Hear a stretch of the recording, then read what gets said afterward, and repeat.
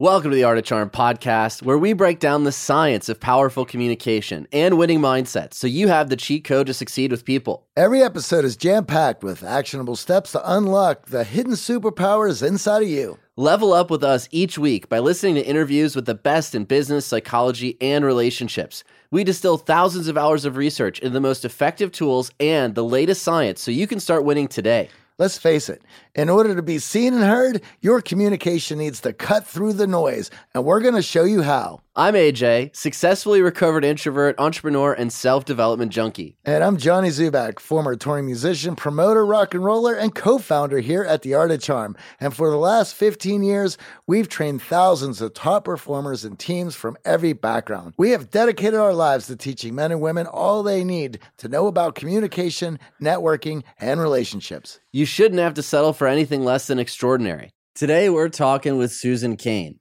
You probably recognize the name from the highly successful best-selling book, Quiet, The Power of Introverts in a World That Can't Stop Talking.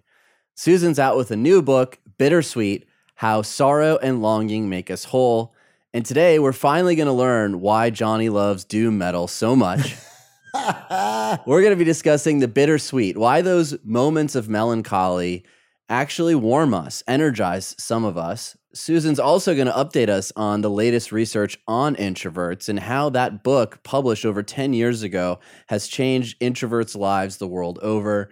And lastly, we're going to talk about how to tap into your creativity and how we can use longing to our advantage. Susan Cain, welcome to the show. We are very interested in what brought your interest to write The Bittersweet. Yeah. Well, first of all, it is so great to be here with you, Johnny and AJ. Thank you for having me. What got me to write this book? I mean, so many things. I've been thinking about these questions all my life, but one specific catalyst is something that I now know, Johnny, you and I share, because you mentioned this right before we came on air, which is a lifelong love of all music, but particularly of sad music. This curious reaction that I've always had to sad music, and I'm curious if this is how you feel too, Johnny, which is I listen to this stuff and it doesn't make me feel sad. It makes me feel uplifted and connected with humanity, and I feel like this giant tidal wave whoosh of love and a kind of connection with the sublime. I mean, it's like a near transcendent experience, reliably listening to this music. And I wanted to understand how that could possibly be so. And so at first, I just wanted to answer that specific question, but I started realizing as I looked at that question that there's actually this bittersweet tradition in all our art and philosophy and poetry and religions, and it goes back centuries and it's all over the world. The idea of this bittersweet, almost melancholic way of being as leading us to creativity and connection and transcendence. And yet there's nothing in our culture telling us this. You know, our culture just says, like, get the hell away from anything that resembles melancholy. It's bad for you. And that's not true. It's just not true. I agree. And that's an incredibly important question to ask. I've been wondering it myself for a long time. And in reading the book and listening to some of the podcasts that you've done, there is an articulation of very complex emotions that I think it is difficult for us to speak about or reach or convey. But yet art, music, architecture, writing, it has a way of not only bringing these emotions out of us, but connecting us with other people who might be experiencing that same thing. And also, I don't know for you, Susan, I would love to hear your thoughts on this. I've tended to have gotten more sensitive to more art and music over the years. And I think part of that is the older we get, the more loss that we are experiencing and the more longing that comes with that. And so that music is our way of touching those moments, being in those moments, reflecting in those moments, thinking in those moments. And for myself, the obsession is finding the next gem on Spotify or through a YouTube rabbit hole that touches me in a way that I can't articulate in any other way. And as you said, I get empowered by it. It lifts me up. It's transcendent. It makes me feel powerful. And you can do this on YouTube. You can find these songs and the music that you love, and it does this for you. You can watch reaction videos of other people hearing and experiencing some of this for the first time and seeing that their emotions being pushed and stirred and having a visceral, guttural reaction to it that you so much enjoy, and watching them squirm because it might be something they've never experienced before in their lives.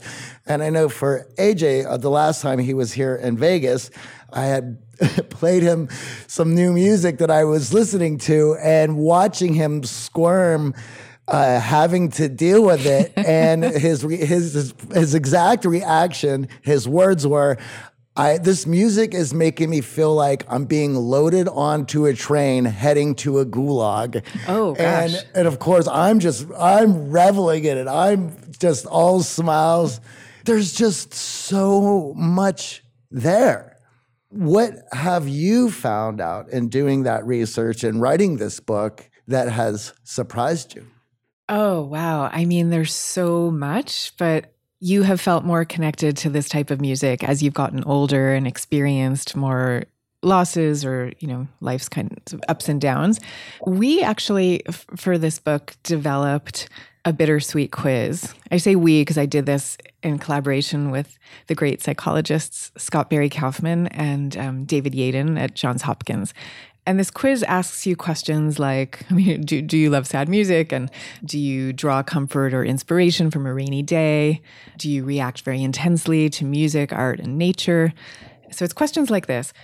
And what we found is that who score very high on this quiz, there's a high correlation between scoring high on the bittersweet quiz and scoring high for a trait known as high sensitivity, which means that you're born into this world reacting more to everything that life throws at you, the good and the bad, so you're much more bothered by like annoying sounds outside your window. Like if there's a lawnmower that's driving you crazy, it'll probably drive you a little crazier, but you're also more blown away by a beautiful sunset.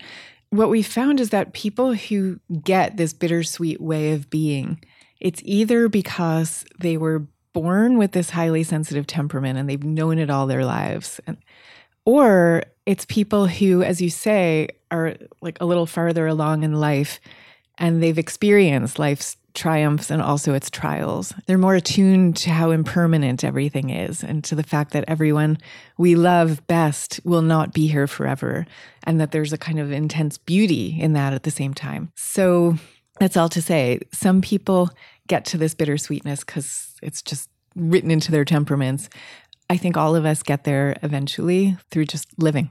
And is there a link between creativity and this bittersweetness that we're discussing? Because Johnny's an artist. I don't consider myself an artist. I'm very analytical. At first blush, second listen, third listen, I don't find myself having that same emotional reaction that Johnny has to this music. And as excited as he gets to share his latest obsession with me, he often is disappointed in my reaction of trying to get in the Uber to the dinner reservation a little bit earlier to get away from his latest obsession. I just like watching the reaction. You just like watching AJ's reaction, or the reactions online? Do you mean the reaction videos? I just love to see how others react to that music. And as an artist myself, my favorite medium is music. I've been playing music in bands since I was a young kid. And of course, the genres of that music has reflected my attitudes, my feelings of the world around me. I've always had a soft spot for very sad music, but it has just never been so dominant in my life as of, I would say, the last 7 years. There is, in fact, to AJ's question, a real link between this bittersweet outlook, which I define, by the way, as being a kind of acute awareness of impermanence and also of the fact that joy and sorrow are forever paired. They go together. So we did find that there's a link between people who score high on the bittersweet quiz and a state that's known as absorption, which predicts creativity. And there's also a real correlation between the bittersweet state and experiencing in general awe and wonder and spirituality. And then there's all these other connections. Like there's this one guy who's an economist at MIT, and he got it into his head to analyze all the letters that Beethoven, Mozart, and Liszt wrote throughout their lives. And he took all their letters and kind of coded them for emotional affect. So some of the letters showed that they were like in a more upbeat frame of mind, and some of them showed that they were in a more sorrowful frame of mind. And then he correlated all of that with the music that they produced throughout their lives. And he found that the only emotion of all the different emotional states, the only emotion that reliably predicted their greatest and most profound works was the emotion of sorrow. That's like one study of many that I could tell you about. There just seems to be some kind of connection. I think we all know this instinctively. There's almost a cliche in our culture about this link. And then some people say, "Oh, that's just a cliche and we shouldn't really go there." But I think the reason we're afraid of going there is because we assume that bittersweetness and melancholy must mean depression. And that is a total myth. They're not the same thing. They are distinct states.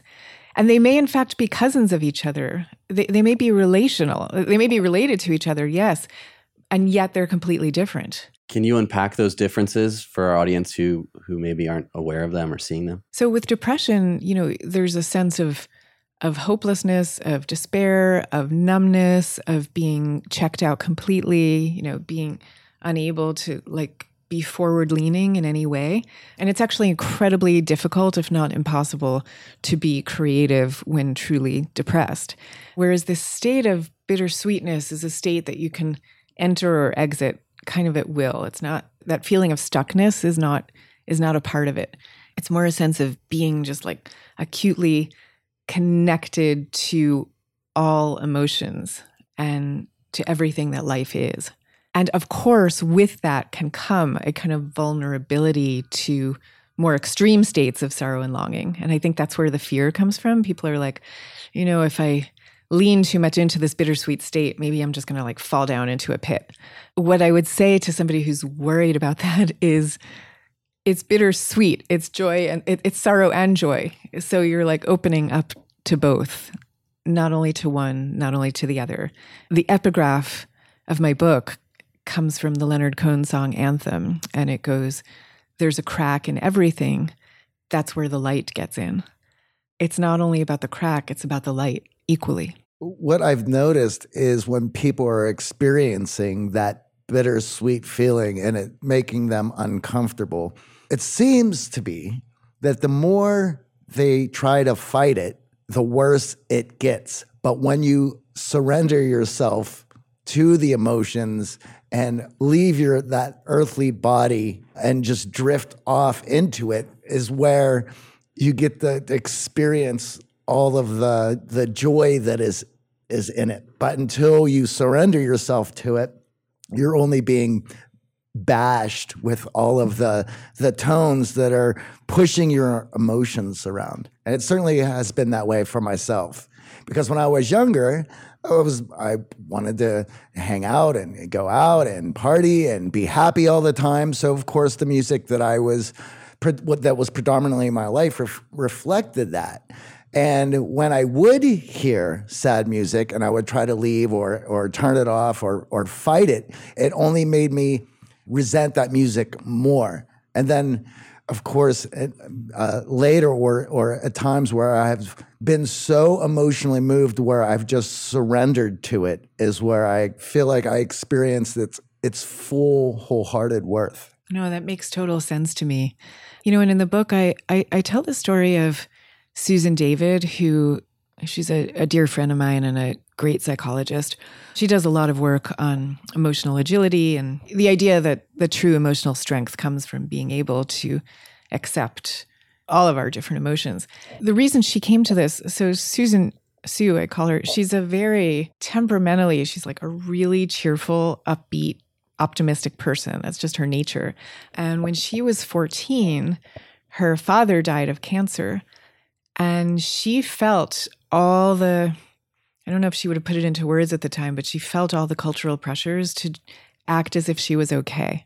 So literally, like the day her father died, she went off to school and she went to math class and biology class and had lunch and smiled throughout it all. And all year long, people were saying to her, "Are you okay?" And she always said, "Yep, I am. I'm doing okay."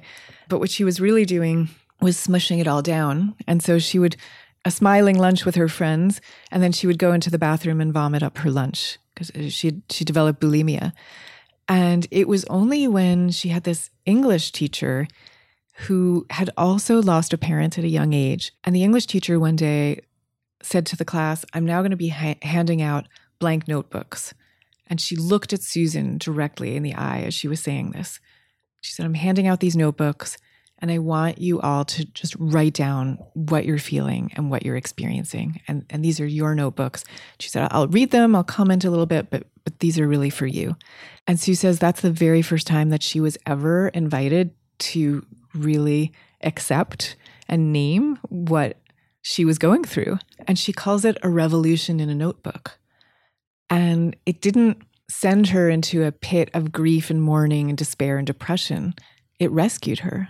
It rescued her because there's something about just like the act of naming what's happening that allows us to process it and be with it and move forward with it. Yeah, I think obviously talking about loss and grief is an area we want to unpack for our audience, and I have an experience in that. What to me, I just want to put a sort of pin in what we were talking about, because maybe there are a lot of members in our audience who don't resonate with sadness in audio form.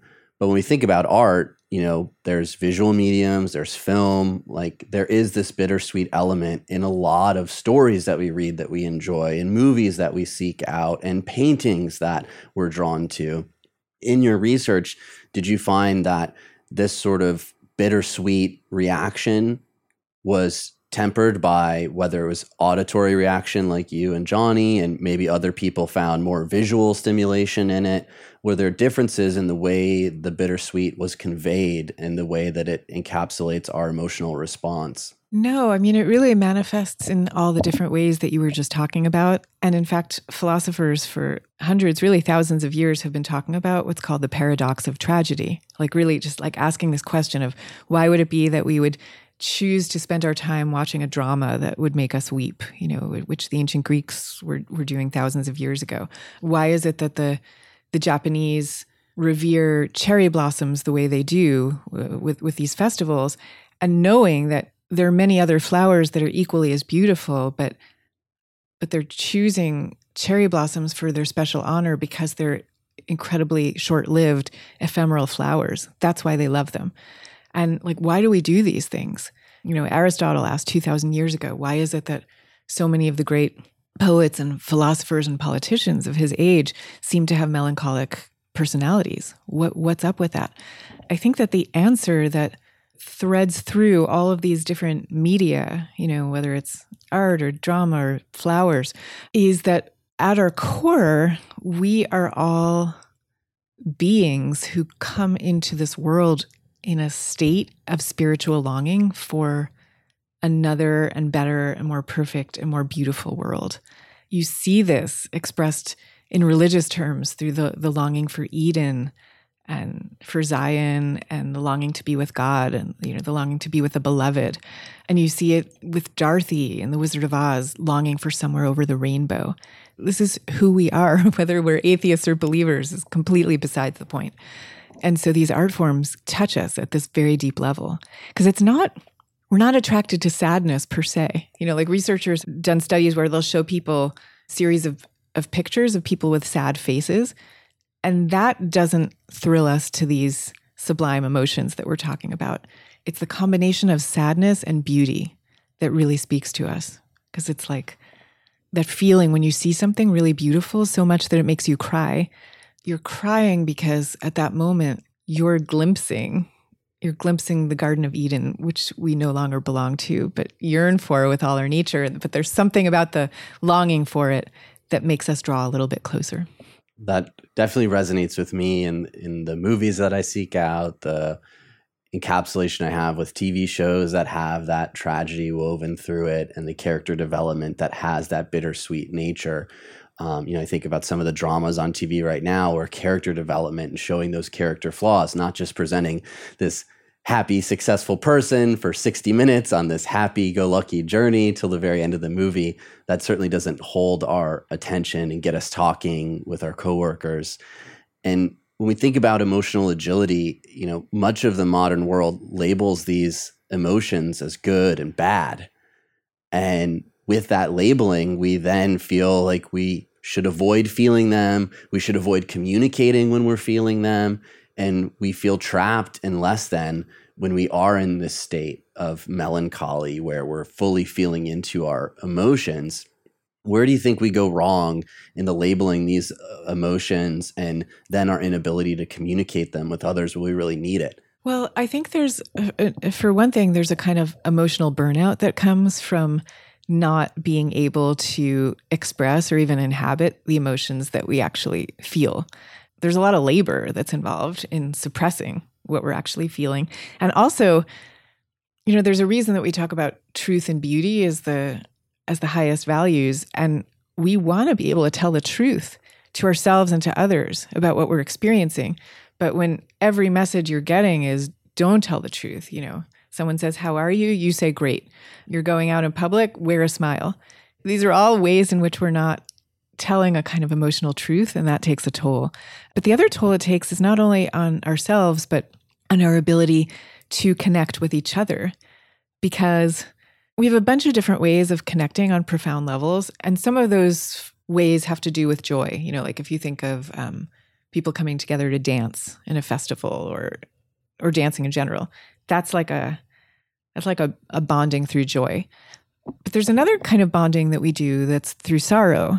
And we're designed to do this. We're designed evolutionarily to respond to each other's sorrow. Someone tells their story, something sad they're feeling or that's happened to them. Other people are going to react with compassion almost despite themselves. We have the vagus nerve. This was discovered by Dr. Keltner at Berkeley. He's this amazing psychologist. And our vagus nerve, it's an incredibly important part of our bodies. It governs our breathing and sex drive and digestion, and also our compassion. So when you see somebody expressing distress in one form or another, your vagus nerve is going to become activated and long to be closer to them and help them and be with them. So a culture that's telling us not to express any of this is a culture that is leaving on the table all these chances that we have to come together. The story you told earlier about the girl who was it her father that she had lost, and then she went to school, and where she tried to play it off and put on a happy face socially for those around her.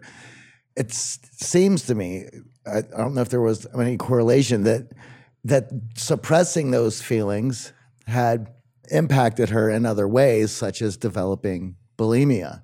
And if we're unable to express ourselves properly, how are all those overwhelming emotions going to come out? If you don't have a proper medium to express yourself in that way, it can impact you negatively too. It can make you sick. Or you could end up taking it out on other people around you, and sometimes without even realizing that that's what you're doing. You're not quite aware of it. Like the way Susan wasn't. She wasn't making a connection at the time between throwing up in the bathroom and suppressing her emotions. It wasn't until the notebook was handed to her with the invitation to write things down that she realized what had actually been happening. I think what happens is there's the idea of fake it till you make it, right? And there is truth in that. And yet it kind of works in the short term, but not in the long term. And I had this experience myself. I used to be a corporate lawyer, way back in my old life. And I remember so distinctly the feeling of some days I would show up at work and, maybe I was going through something in my personal life at the time, having a bad day, whatever it was. But I remember feeling okay, it's time to put on my Superwoman costume.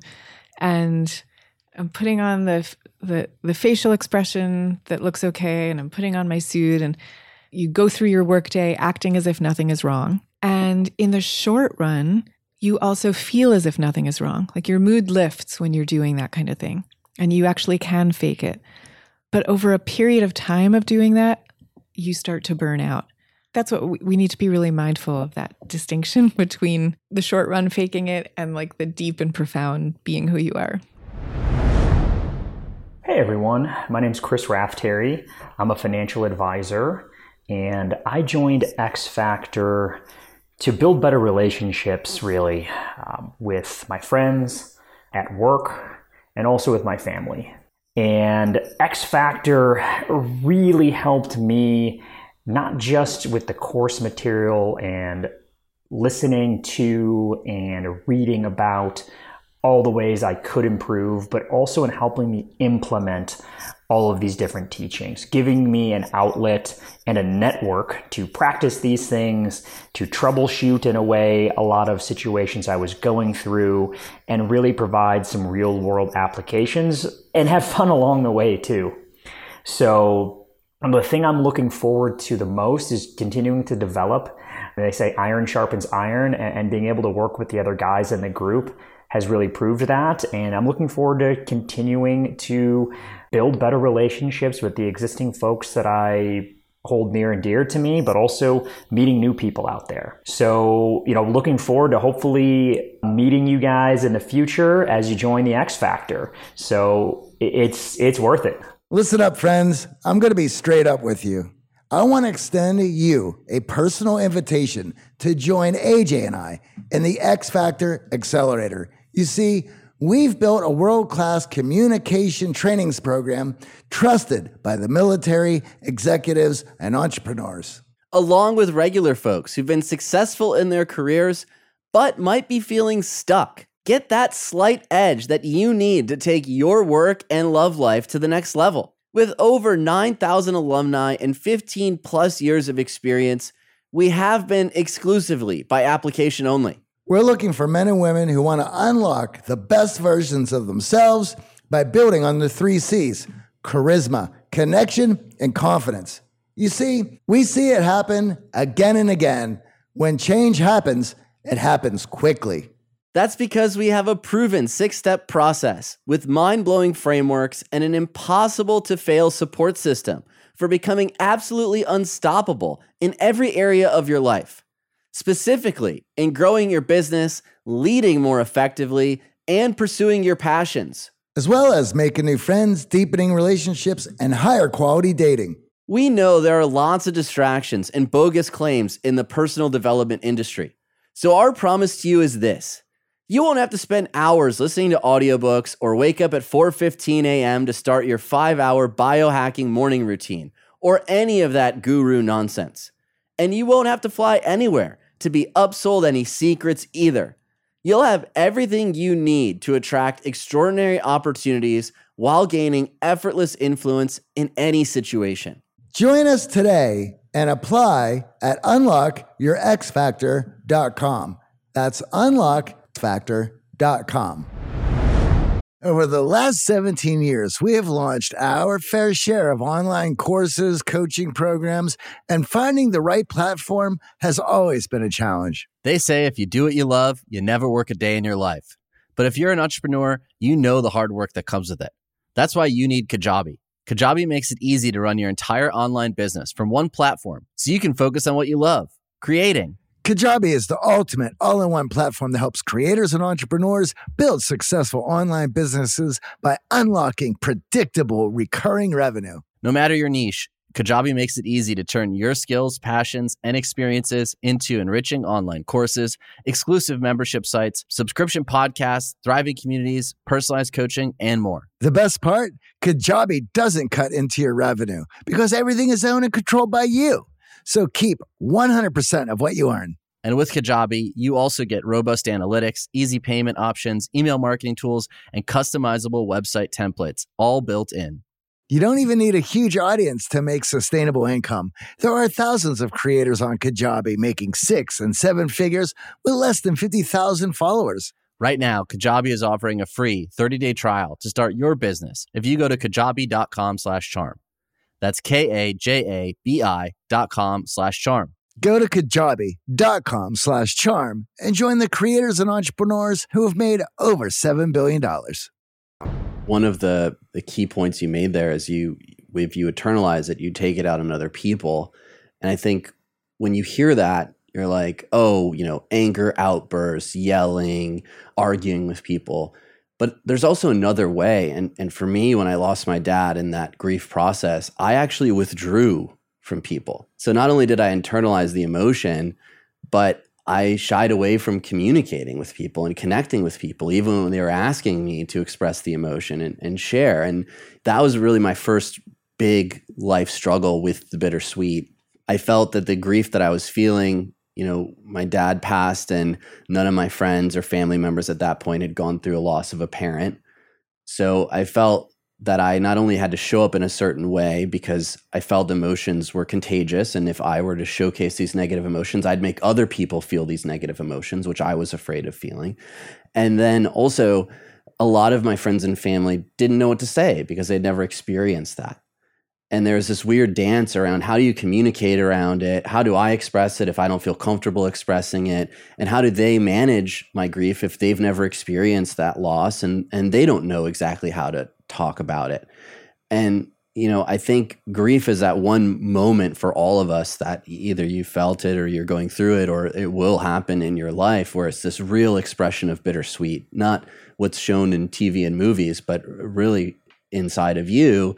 And in that example with Susan of, going about it, keeping that smile on, internalizing, and then having that one moment where someone had that shared experience where you could get vulnerable and they could offer up that vulnerability to kind of showcase it, allowed her to express this emotional agility. But, what does science say for those who are feeling grief right now to process it in a more healthy way? Obviously, we don't want to have bulimia or this damage to our relationships and pushing away our loved ones, which doesn't help the grief process. And the flip side of that is, how do we communicate with those who are in that bittersweet melancholy if we ourselves are not, and we don't necessarily know how to do it or we haven't experienced that before? There's no one right way to go through grief. And for some people, a kind of withdrawal might be what they actually want to do. It sounds like what you're describing is maybe you wouldn't even have wanted the withdrawal, but you kind of felt like you needed to because you were afraid of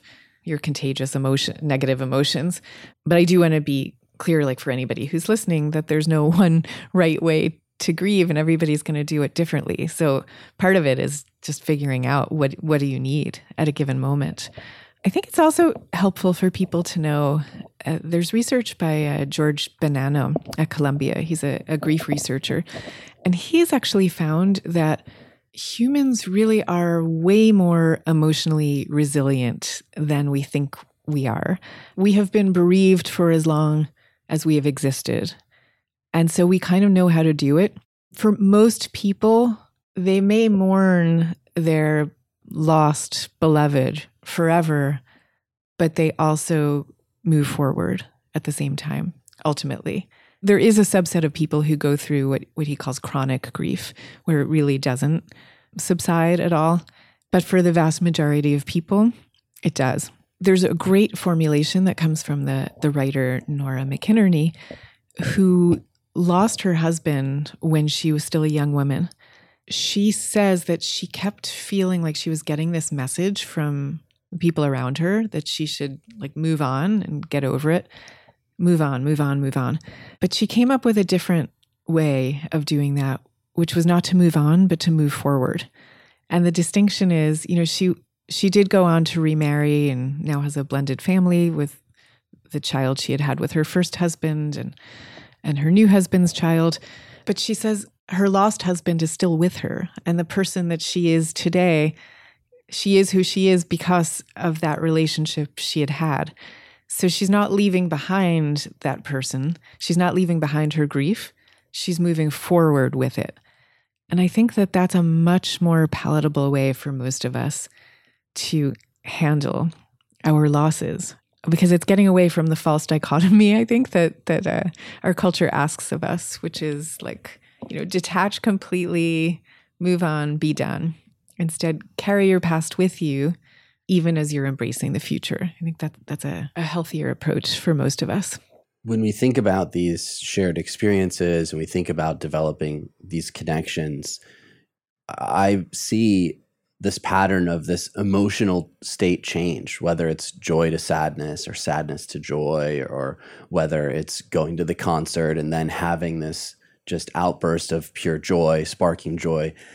It's that transition between the emotional states when you do it in the presence of others who are experiencing that same transition that I feel more connected to one another, and opens up this ability then to communicate more after you've seen the other person emotionally transition. Just like Johnny loves those reaction videos, and then that moment of discussion after around that emotional state change.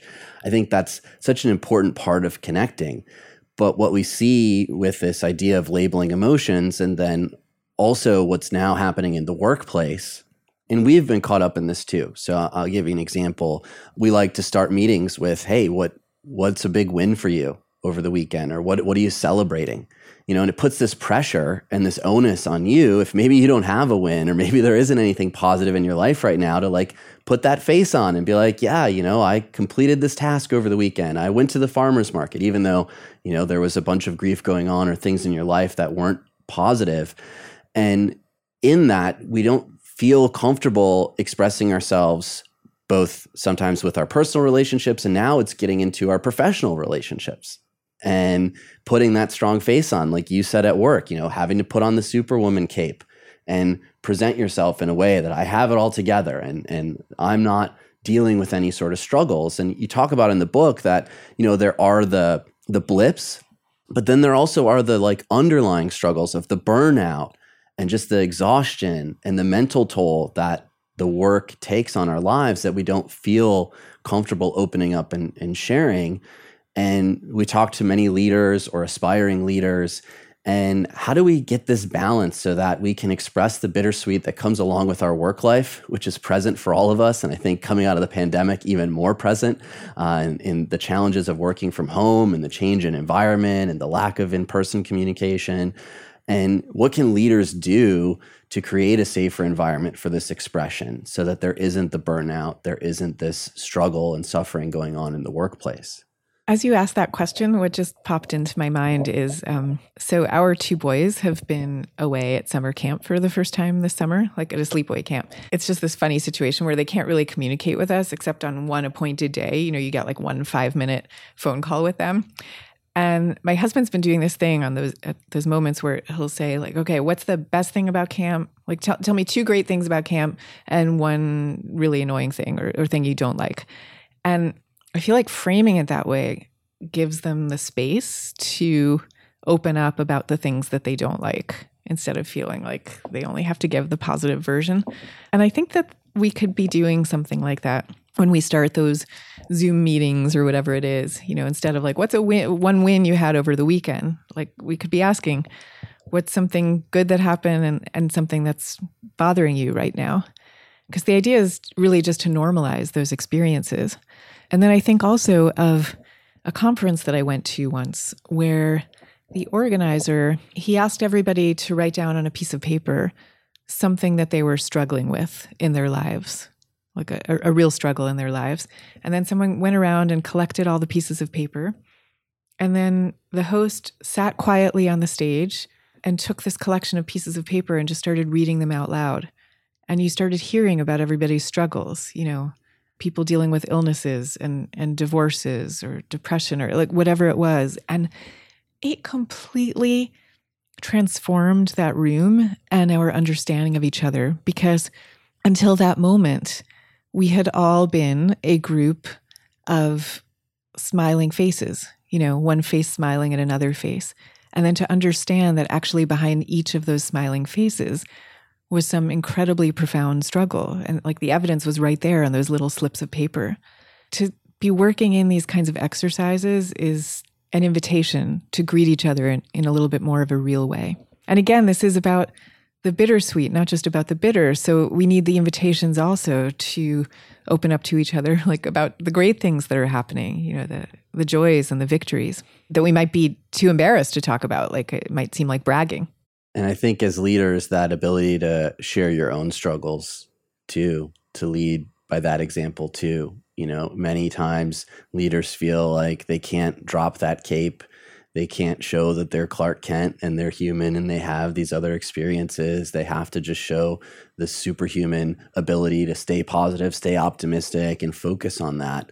When in actuality, there are struggles even at the highest levels of leadership that we're often blind to, and we're trying our best to understand and recognize them. But it's that connection piece that I think is just so important, that creates the space for that vulnerability to come after the meeting and be honest. Maybe you don't want to announce it in the full Zoom room that you have that struggle, but to open up that opportunity for a coffee break or something to share, hey, I'm going through it, or I've been through it, and relate on that level. I think it's just another important piece, as the workplace communication of this often doesn't give us that ability for emotional agility. It forces us into this box to pretend that everything's okay until we get to that state of burnout where we can't do this anymore. Yeah, that's right. That's right.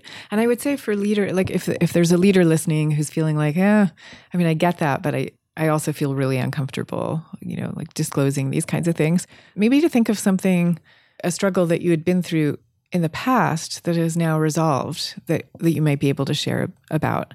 You don't have to feel that it's impacting people's view of your ability to perform in the present. I'm not saying you shouldn't be able to talk about present struggles. I'm just saying this is kind of a hack if you feel uncomfortable with that. We led a training yesterday on quieting your inner critic. And we asked everyone in the room to just state what their inner critic says to them. What is that voice? And what was interesting is, the first few responses were, I don't really have that. I'm not dealing with that.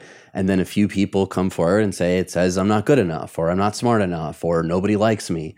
And what was interesting, as the chat started to fire with all these inner critic announcements, then there were people admitting to, well, I struggled with imposter syndrome in the past, or I had that struggle. I had that inner critic, right? And it just opened up the space to even share, like, I've been through that.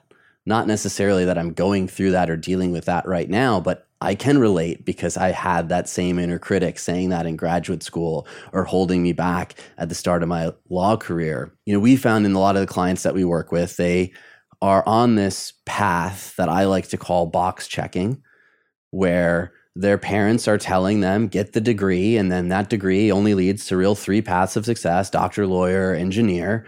And you got to keep, okay, now you got the career, now you need to get the house, now you need to get married, now you're expected to have kids. And I just got married, and immediately the question started, okay, are you working on the next check in the box of kids?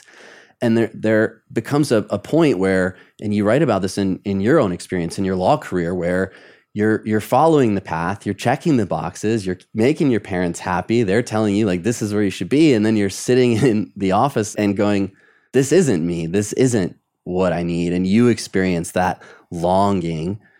And for many that we work with, our clients, they don't even know how to find that. Like, they're so caught up and wrapped up in other people's opinions, not letting their friends and family down, not appearing like a failure. And that idea of jumping into writing, if I have a law career, like, what if I fail? What if I don't get a book, right? We often hear from people on the other end of that experience, well, it did work out for me. I was successful, became a bestseller. But that moment of contemplation, that decision to take that step, to leave that safe path, I'd love if you could just unpack that, your experience with that for our audience. And if there is any science or research to share on how to start to tap into that longing that, might be covered up by everything society and our family tells us around checking these boxes. Yeah. Oh God, so much to say here. So my experience was that as you say, I wrote about this. I was a corporate lawyer for many years, for about 7 years. And I did it, just out of the desire to have a safe and stable way of supporting myself. And I got kind of into it while I was there. So I was into it enough that I was really trying quite hard to make partner. And I had wanted to be a writer from the time I was 4 years old, but I had completely forgotten about that. For the first few years, I really quite liked it. Then I started to struggle, and I was working like a maniac. It was 24/7. But anyway, this day came when one of the senior partners walks into my office and tells me that they're not actually going to be putting me up for partner, that year. I'm not sure, maybe never, was unclear, but I had expected it to be that year. And my first response was to burst into tears. My second response was to leave the office that very day. Like I just asked for a sabbatical and left 3 hours later. The next thing that happened is once that space was opened up, because like, here's the thing that we don't realize. When we're in any kind of like intense type of career, you're living in a hermetically sealed box. And it's very hard to imagine that there's another way of life. You might know it technically, but you can't quite believe it or access it. But this senior partner came into my office and handed me this huge gift, which was like everything, the box you were in just exploded. So you need a new box. You need like a new something. After that, a week or two later, I ended a 7-year relationship that I had been in that had always felt wrong. And I was suddenly like floating around without a career and without a love and without a place to live. And I remember my mother saying to me, "You're in free fall." You know, that's what it felt like, free fall. And I fell into this relationship with a guy who was a musician and a lyricist. He was a very lit up type of person. And I couldn't free myself of this obsession until a friend said to me one day, "If you're this obsessed, it's because he represents something that you're longing for. So what are you longing for?" That opened everything right up because it was suddenly crystal clear to me that this guy that I was so obsessed with, that he represented the artistic life that I had been longing for from the time I was 4 years old. I'd wanted to be a writer. And as soon as I understood that, I was free of the obsession. It like melted away cinematically. I could start writing. But to the question, AJ, that you also asked about, like, will people hear about someone leaves the career they were in and then they get the bestseller at the end of it? I think that's really the wrong way to think about these things. I feel like it was a strike of lightning that I ended up with the bestseller. I did not expect it. I truly, truly didn't expect it. I said to myself that the goal is to publish something by the time I'm 75. And if I meet that goal, that's okay. It was just that I really loved the writing life. So I just like kind of reorganized everything. And I came up with this sort of freelance way of paying the bills. I was teaching people negotiation skills just as a way of paying rent. But writing was going to be the center of my life. But I really thought it was always going to be just a hobby. And I think that's important because people are given this narrative of like living the life you want is only justified if it ends up in some grand public success. And that's the wrong way to think about it. Though I do believe in being able to pay the bills. Yeah, I was just going to talk about that piece of creating the space. So you write in the book that there was this Greenwich Village brownstone townhome vision of success. Like, okay, become the partner, then I get this house. And it's always like this next thing. I acquire this next thing, and then it makes it all worth it. All the burnout, all the hard work, all the me wearing the cape and pretending like I'm getting by when I'm not. That next thing will be there. And it does create this trap where you never have the space to think about, well, what are these other things that truly light me up, that I long for? And I think the common advice that we hear is like, well, just turn your passion into your career. Mm-hmm. Just turn your passion into your career. And honestly, it's great when that works. Mm-hmm. And it's a wonderful success story when you can do that.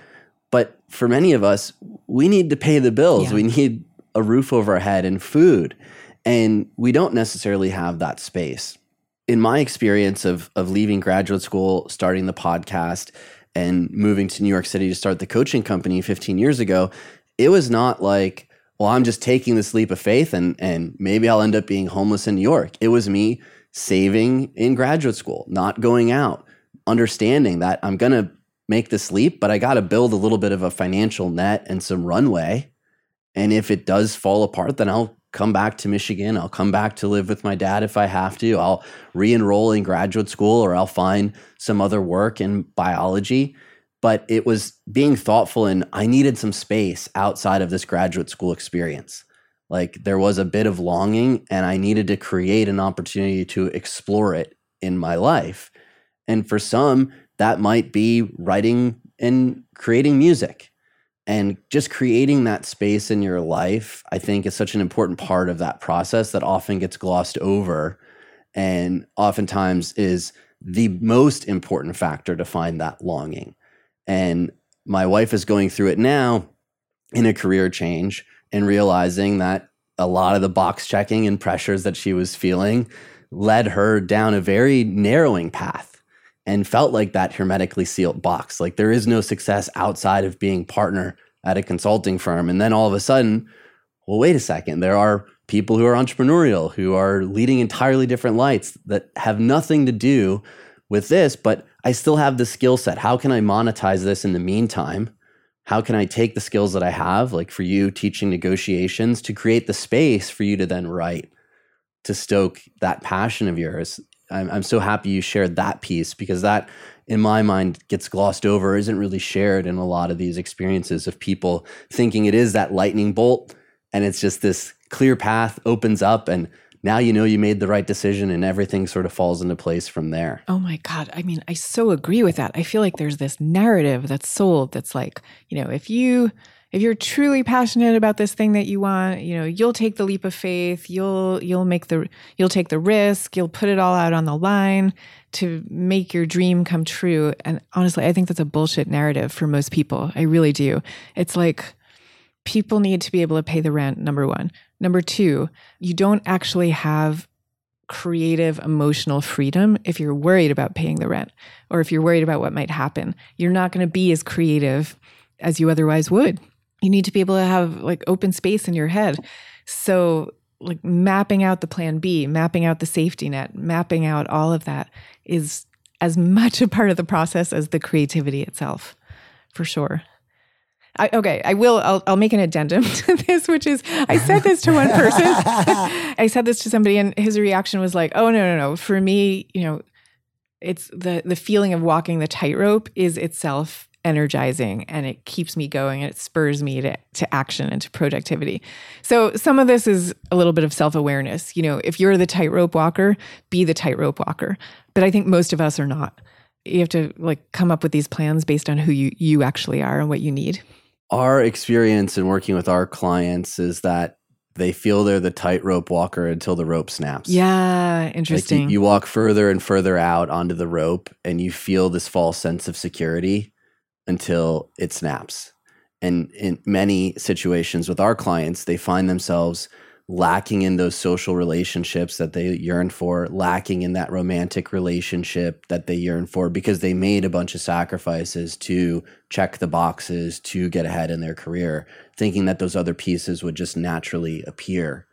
And when they don't, and that rope snaps through burnout, realizing that this was not the path that you wanted ultimately, they do listen to my story. They seek out from our guests this eureka-like moment. And I still have doubts to this day, 15 years later. I still go back and look up my research lab and the work that they're doing.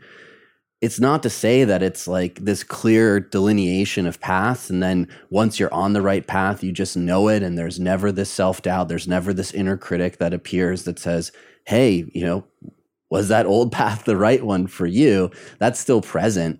And that doesn't get discussed in the sharing of these stories. That's interesting. You're reminding me. So to stay in good standing as a lawyer, you have to go through all this continuing legal education every 2 years and then certify you that you've done it. And it's like hours and hours, I think like 40 hours or something. And for a long time, I just did all the continuing education just so I could stay on as a lawyer in good standing, just in case.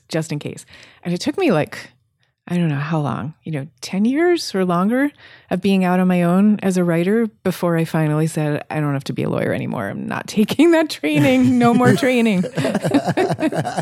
Let's talk a little bit about that. So you started researching introverts for your book Quiet in 2005, and the book was released in 2012. Now, in the past 10 years, do you feel that anything has changed, getting better, getting worse? What have you seen the impact of that book for empowering introverts and how we as introverts fit in on our career paths and assimilate in the workplace? I know a lot of our show listeners are huge fans of that book because as introverts, they started to see themselves in a different light and see all the strengths that come along with being an introvert. What has changed for you over the last 10 years after publishing that book? Well, I'll talk first about the changes in the culture. I feel like the changes have been kind of enormous. It's been so gratifying to see because like the whole discussion of introversion and extroversion didn't really used to exist in the culture at large, but particularly in the business world. And now suddenly so much is processed through that lens. So even like just the other day, there was a discussion on Twitter about whether companies are choosing to go back to work remotely or in person. And people are asking, well, to what extent is that decision being made based on whether the person's an introvert or an extrovert? So that's just one tiny example that just happens to pop to mind because I just saw it.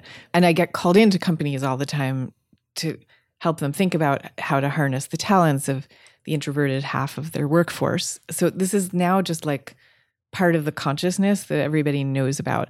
So that's the amazing news. The less amazing news is, as with any social change, this stuff takes a really long time. And there's still a lot more to be done. And there's still so much assumption that to be a good leader requires being an extrovert or acting like one, to advancement in general, all of that. There's still a presumption in favor of extroverted behaviors. So yeah, there's still quite a bit more work to do. Well, as an introvert, what I found fascinating, and we have a lot of authors on the show, a lot of our authors would see themselves as introverts, but then in order to promote the book, to get the book to bestseller, you have to go into this speaking, interview, tour around the book. And, many times writers are drawn to the fact that they can be introverted, write their words down, and get other people to read it without having to speak it into existence. Do you find that you've become more of an introvert over the last decade and talking about this book, going into companies and talking about extroversion and all of the different pieces that go with unlocking the talent of introverts? No, I mean, people ask me that all the time. They're like, okay, now you have this career as a public speaker, so now you're an extrovert, right? And I'm like, no, not at all. I'm exactly the same person that I always was, with new skills layered on top of that person. So I now have the skill of being able to go and give a good talk. And I also have the desire, because I have messages that I truly, deeply care about. So I want to be able to disseminate them in all the different media that exist for that. But if you ask me still, what do I most want to do on a day in which I have no professional or social obligations, I just want to hang out. I want to hang out like with my laptop at home, with my husband and kids, or alone. Either way, that's where I'm happiest. And that's just how it is. I love the feeling of connecting with people. It's just, I don't feel like connections have to be done face to face through oral communication. So like to me, the connection you get through listening to the kind of music that Johnny and I were talking about at the beginning, or reading in a book something someone's written where I'm like, oh my God, I felt exactly the same way. I can't believe that person just wrote that down. Those connections to me are the best. So yeah, I'm still an introvert. And is there any interesting new science around introversion? Anything that you found of late since the book's been published that's fascinating? I mean, there's been a lot of interesting stuff about introverts and extroverts in the pandemic. There was sort of assumption on everyone's part, including mine, that the pandemic would be much easier for introverts than for extroverts, especially, during the lockdown phases, for people who were sort of laptop people working from home. And that wasn't necessarily true. There were ways in which the pandemic was harder for introverts. I mean, partly it was true. Introverts in general, they don't love uncertainty. So all the uncertainty that came along and is still coming along with COVID can be harder for introverts. So it's always more complex than you first think. Yeah, I find that to be true in my experience. Although it was nice to show up to Zoom meetings and not have to go through the conferences that just completely exhaust me as an introvert, that uncertainty was, in my mind, sometimes even harsher on me than some of my extroverted friends. And, a lot of the science that we see around introverts responding more to stimulation and seeing just the slight differences through the science behind introverts, extroverts. I think a lot of times, again, we put that label and we sort of just build a whole bunch of assumptions based on whatever we are, right? So for the extroverts, it's like, oh, this must be easy on the introverts because this is so hard on me. And we don't often see that there still are these challenges going through the pandemic and the uncertainty around it. Again, for people who were still working from home throughout that lockdown stretch, I always thought what that really was kind of opportunity to ask yourself the question of whether your before life was working well for you or not. Because like for me as an introvert, I actually had a hard time at first because my before life had been in a perfect state of equilibrium. I had crafted a life that was working exactly right. And then it was like suddenly tipped towards too much alone time. But then I knew other people who were extroverts who were thrilled with the lockdown because even for them, they had been going too much 24/7, too much out there. And it was a chance for them to realize that. So we're all very complicated. I believe in the power of understanding ourselves as introverts, ambiverts, or extroverts. And at the same time, it's crucial to understand how complicated we all are and that we're all this grand mishmash. I can identify with the extrovert who had a moment to sit down and think for once. I consider myself an ambivert. AJ considers me an extrovert. But for myself, there was certainly a lot of reflection. But luckily for me, there was work to do, which was great. But the other thing was because I'm an artist, I just threw myself more so into music and guitar and everything that I loved about it. And I feel like I came out of the pandemic, and I've always loved music, but fallen in love all over again at an immense, deeper level. Wow. And that was because you had more of a chance to like really connect with it? Absolutely. Yeah. At the beginning, there was a lot of that uncertainty. So that the only thing that I had through that fear was music. And for me, it's like, you've always been here for me, right? When I was a confused teenager and parents are getting divorced, and it's like that old Christian saying where you see the footsteps in the sand.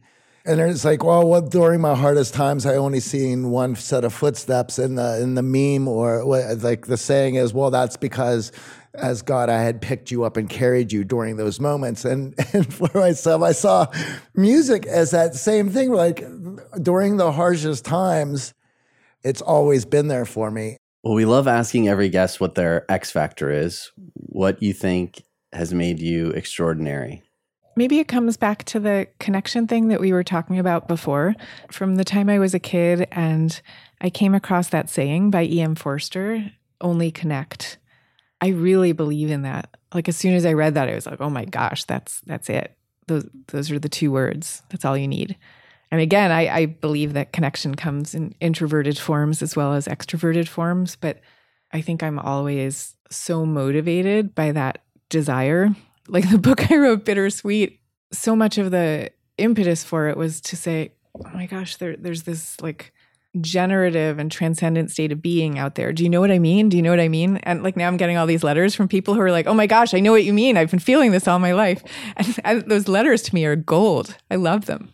Thank you for joining us, Susan. It was a pleasure. And I always appreciate sharing the science to raise our self-awareness, not to be prescriptive of do this, do that, there's only one way, but to recognize more about yourself. And I know many in our audience found that through Quiet, and I hope they find it in your latest book, The Bittersweet. Thank you so much. It was so much fun to talk to you both.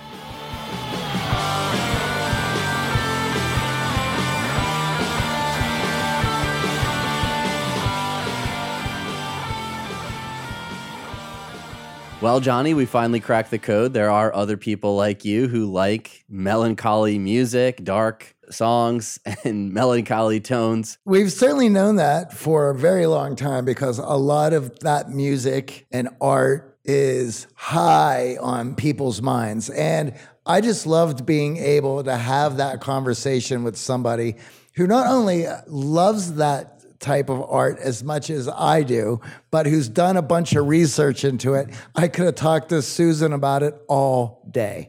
If you've been listening to the show and wondering if the X Factor Accelerator can help you, listen to current member Chris share his story. He writes, after completing the boot camp, I've been able to implement many of the lessons learned, not just in my professional life, but my relationships too, especially with my wife. We've been married for over 20 years now, and the things I learned about recognizing emotional bids through active listening, the different levels of listening, the conversation formula, and the 4-step validation method has been more valuable than I can even put into words. It is honestly, like you guys say, about being able to see the matrix. Another huge thing that I took from the course that I was not expecting was assessing my core values. In fact, this led me and my wife to work on identifying our core values, which has led to us finding a deeper connection through looking at more experiences together in support of those values. This has been a huge benefit for me personally, especially around cognitive distortions and belief restructuring. I've become more aware and able to recognize when I'm allowing myself to fall into negative mind loops and address those rather than letting them control me. Finally, one of the best lessons I took away was the one covering conflict resolution. The process learned during the boot camp has been extremely valuable, not only with my wife, but helping my kids through conflicts they face. By taking the lessons learned and implementing them, I feel I've become a better version of myself, and my wife seems to agree. My marriage is stronger than ever before, thanks to the skill sets learned in the boot camp. Wow.